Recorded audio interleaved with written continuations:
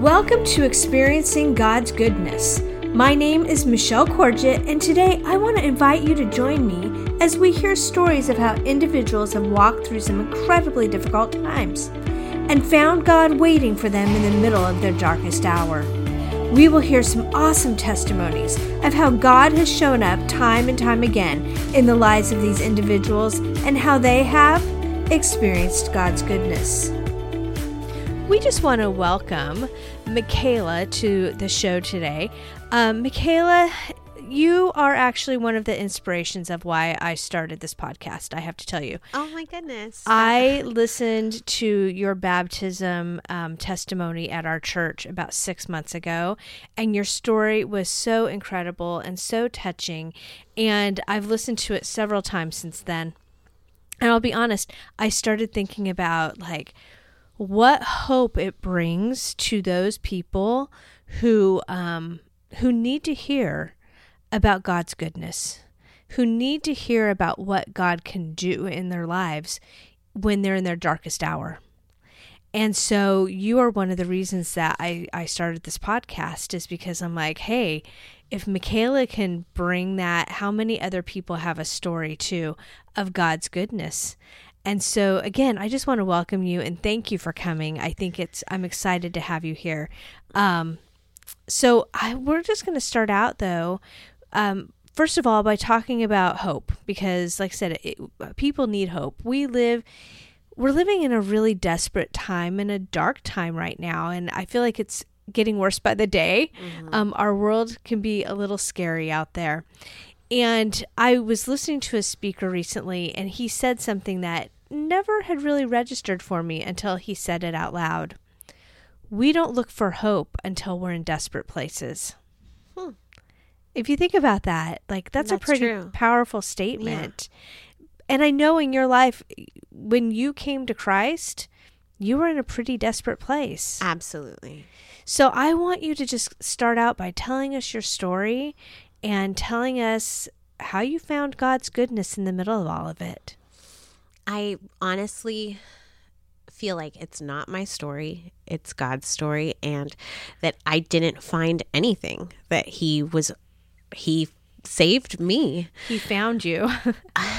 When I sat down to sort of think about, how I would present how God found me, I started at the beginning, my childhood and praying, and my grandma went to church, but I didn't grow up in church. So I'd gone to church, a couple times, but nothing to speak of. We didn't have a home church. I didn't really know what having a home church even means, honestly. Right. But I always prayed. And in the hindsight of sitting here now in this chair and looking back at my life, childhood to now, in God's graciousness, I can see that He didn't find me. He was always there. There isn't a moment, even when I didn't know Him to be there, that He wasn't sitting right next to me, just waiting. That's awesome. For me to, invite Him in, because He doesn't force any of us, and He never would. Yes. Because life, love in life isn't about forcing.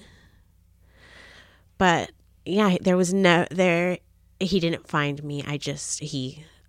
He opened my eyes, like the scales came off. I don't know. But now it's sitting here, it's so clear that His goodness is everywhere and in everything, and just His graciousness throughout my walk from the moment of salvation has given me so many opportunities to get to know Him and His character. And I'm just really, really, really, really grateful. But He was there the whole time.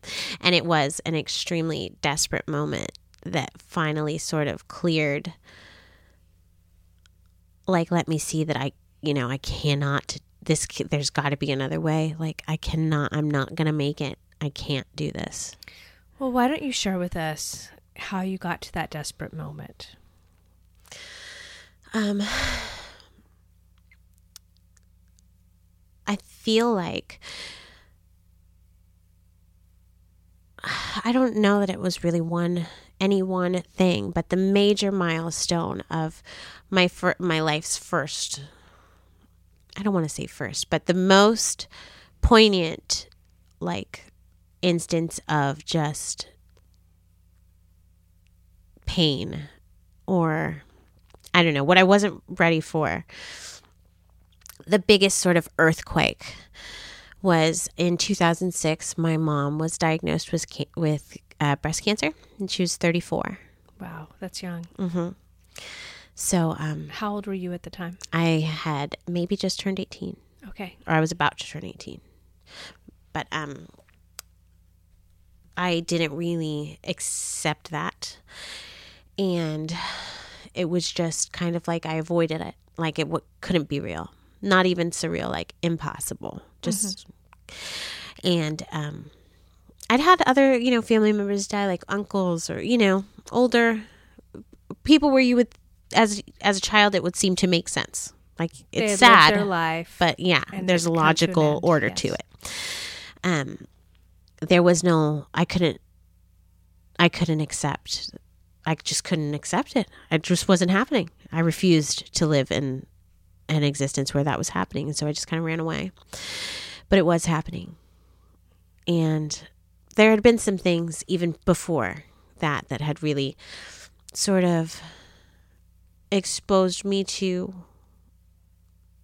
a nastiness of life that is pretty relentless. And so I'd already really begun to spiral down a path of self-destruction.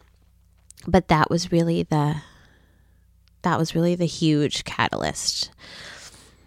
And from then on, I just sort of, lived like nothing really mattered. Explain to us what that looked like.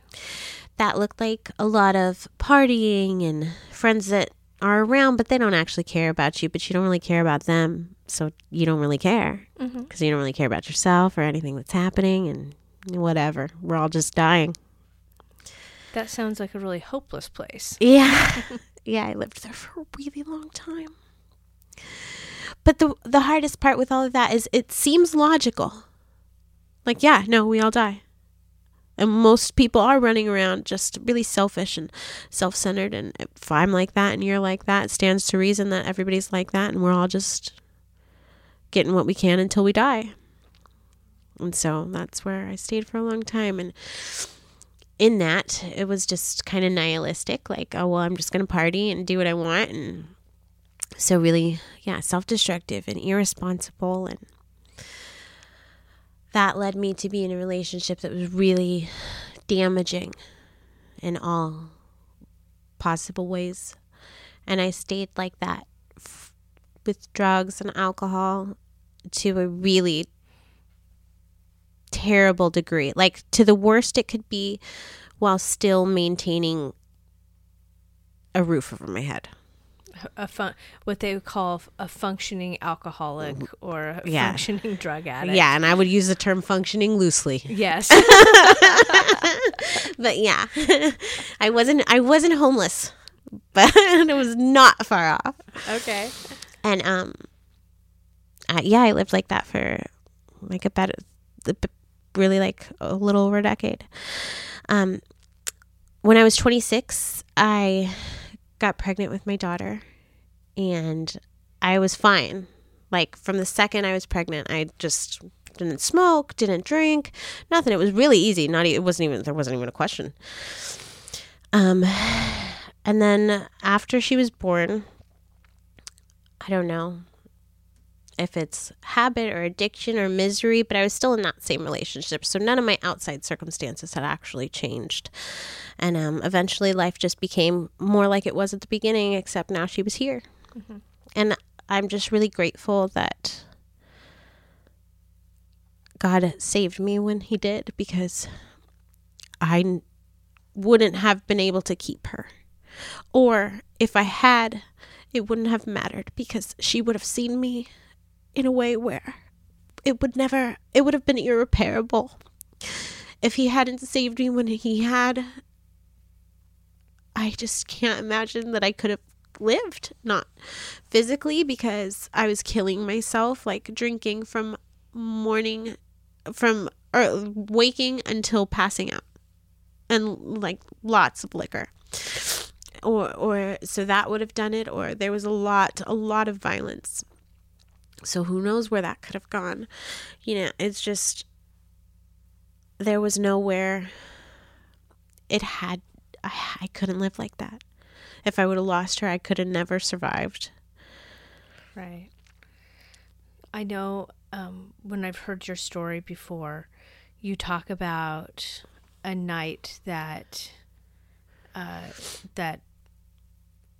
you heard God. Yeah. Kind of tell what led up to that night, and tell us about that night. As it was never very good, but it just got progressively worse and worse. And in the beginning of 2020, I lost my job, and then COVID hit, so we were just trapped in the house. And it was just my mind. I read a book and I wanted to bring it and I forgot, but my mind was just loud and constant accusations, and it was just the meanest that it has ever been, and I couldn't make it stop. And so the drinking got worse, because if I drank, then it was like anesthetized, like I couldn't even hear it. And so that was just terrible, and everything was getting worse. And one day we were walking, and in one of the, like a free library on someone's lawn, there was a Bible in it, and I picked it up. And it that was like maybe a week prior, and things didn't get better. They just, continued and continued. Did you open up that Bible when you got back home, or No, you just took it? Just took it. And I couldn't sleep, because my mind never stopped. It was just constant and hateful, and like 4 a.m, I got up from like fitful sleep, but just woke up right out of bed, my eyes shot open, and I just heard it, like, exactly what to do. And it cut through the noise, and it cut through the anxiety and the panic, and I can only describe it as gnashing of teeth. And I got up and I went to the kitchen table and I opened the Bible and I just started reading, and it just got quieter. Do you remember what you read? No. But whatever it was, it made a difference. I remember. What was it? I just opened it. I didn't even go to any particular page, but it was in 1 Samuel. And eventually it talked about Hannah and how she prayed, and something about how God heard her, and she prayed with her mouth, moving her mouth with no sound coming out. And when I started to do that, I could hear my own voice in my head. And it had been so long since I'd heard my own voice in my head. It had just been all of the hate and all of the self-loathing.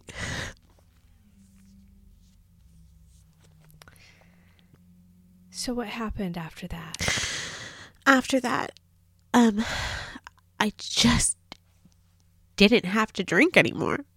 Wow. It's insane, and it's the hardest one.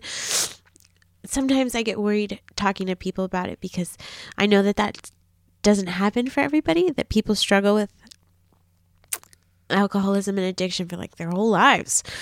So many of my family members do and have, and so many people do.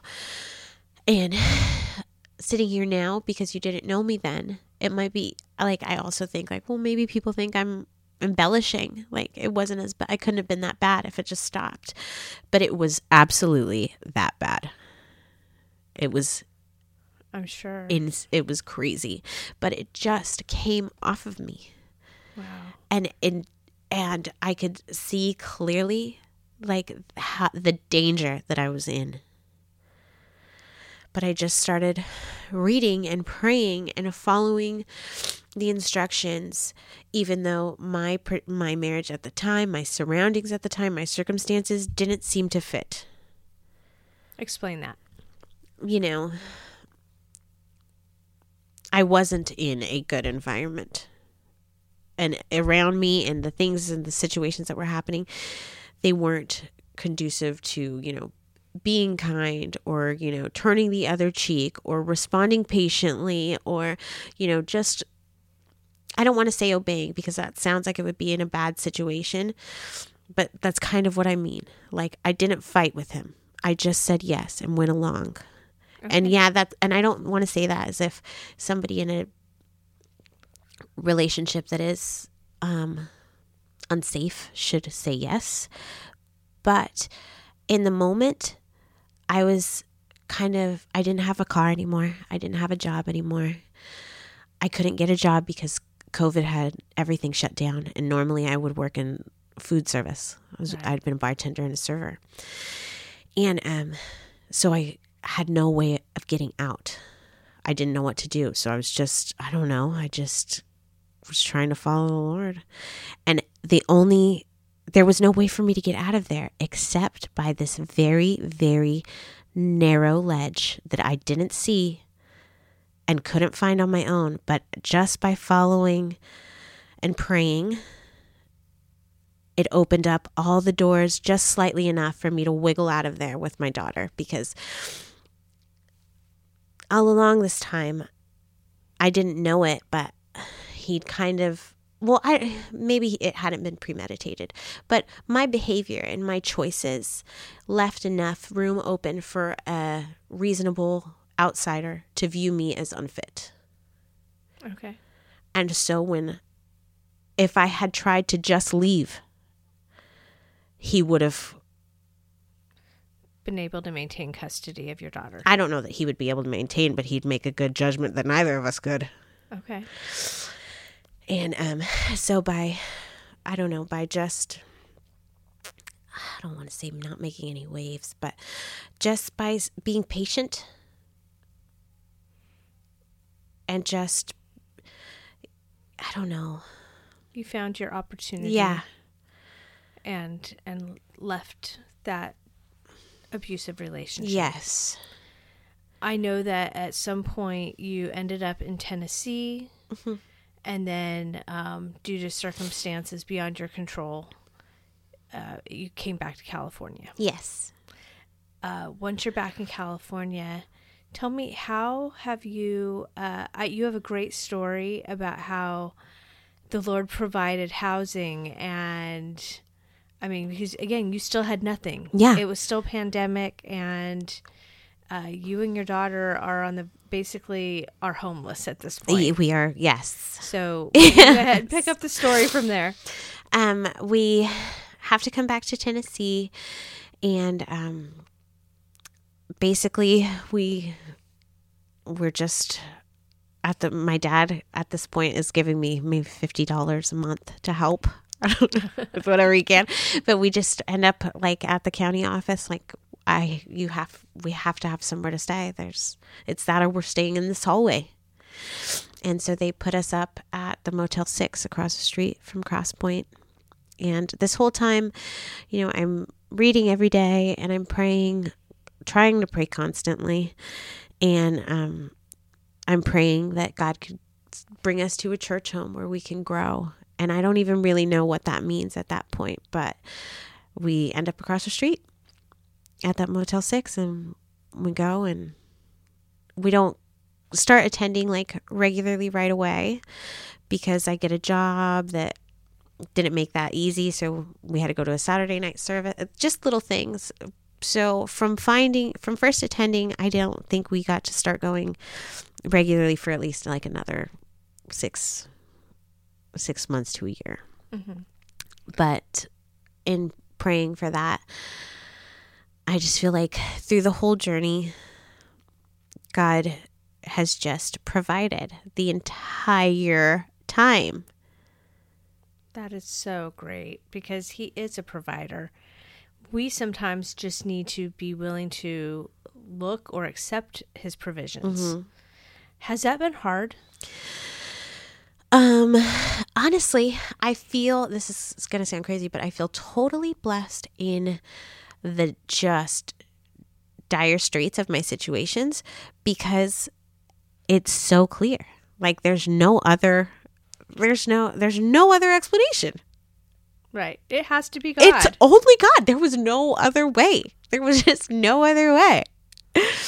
And so I feel really grateful in that, because I feel like sometimes the world we live in or our abundance makes it easy to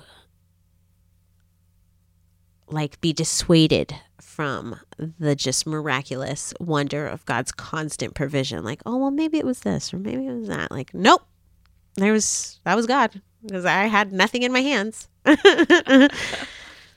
And so today, I know that you are still living in basking in His goodness. Yes. You know, I have to tell you, in fact, I told you, I think this during our pre-interview, that when we prayed together a couple of weeks ago, your prayer was one of somebody who has experienced God's goodness and His power and His grace. It was such a powerful prayer. And we were just teamed up by chance praying with one another, but it was just such a neat thing to hear that from you, and just to be and experience that with you. Tell me about your walk now. My walk now is kind of amazing, but I don't know. It feels like almost too good to be true. But it is. Like, I just feel so blessed. And it doesn't mean that things are easy, which kind of surprised me. How so? Sometimes I feel like God is so great and so clearly real. Like, there's no doubt for me. And so good. Like, why can't I do this right? Like, why? Like, I get mad at myself. Like, why is this still so hard? I should just be able to give. Right. But it's a struggle learning to surrender. Like, that was... Oh, if surrender was easy, we'd all be doing it. I know. I know. But that was the one where I was like, oh my goodness, what is this? Like, it's difficult. It's like a daily thing. But God is just so good and so gracious, and it's amazing. I don't know. I try to study every day. And it's not, I say try, but it's not actually hard. Like, really, that's most of what I want to be doing all the time. Mm-hmm. Like, that's when things make the best sense. That's when things are clearest. But then you have to remember, like, oh no, this isn't just for me. Like, I'm supposed to go out and give this away and so share. What would you want to tell those who might find themselves struggling? Or even people who have family members who might be struggling, that they're watching their loved one numb themselves with alcohol or drugs, and they're needing hope for them. What would you want them to know? That's so hard. That's a hard thing to do. But I would just say not to give up. And that there is so much power in prayer. I don't know. I find sometimes it's hard to talk about, because when people are hurting or when they are angry, they feel like that's not enough. But it is. It is the most powerful thing we could do, and I don't understand it. And sometimes that's what I pray. Like, God, I don't know how, but I know it is, because you say it is, and everything you say is true. Mm-hmm. But just keep praying for them. Actually, you know what?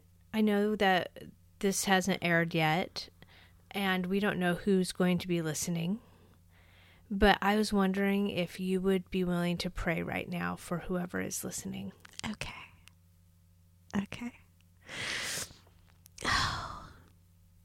Father, we come to you. We come to you here in this room, here in whatever room, whoever you want to hear is listening from. I don't know their names, but you do.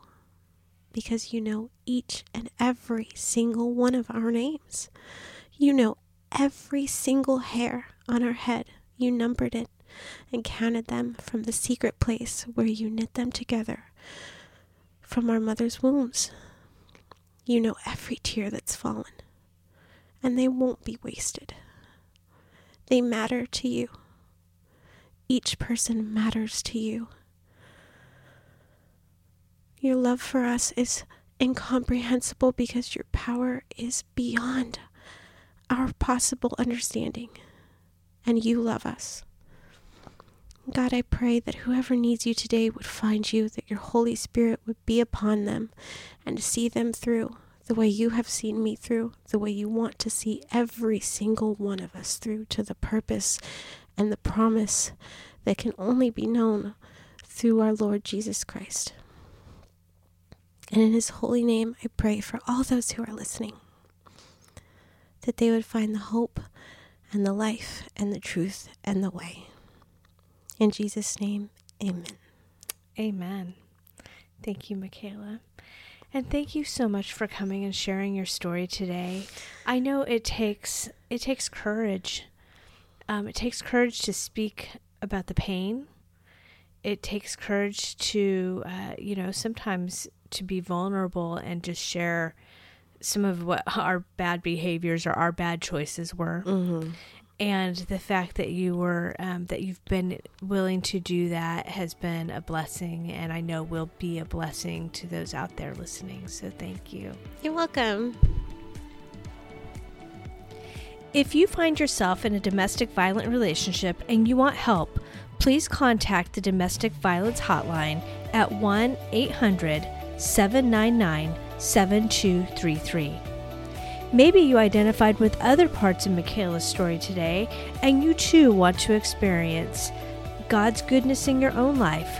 You can reach out for 24-hour prayer at the prayer hotline at 1-800-700-7000.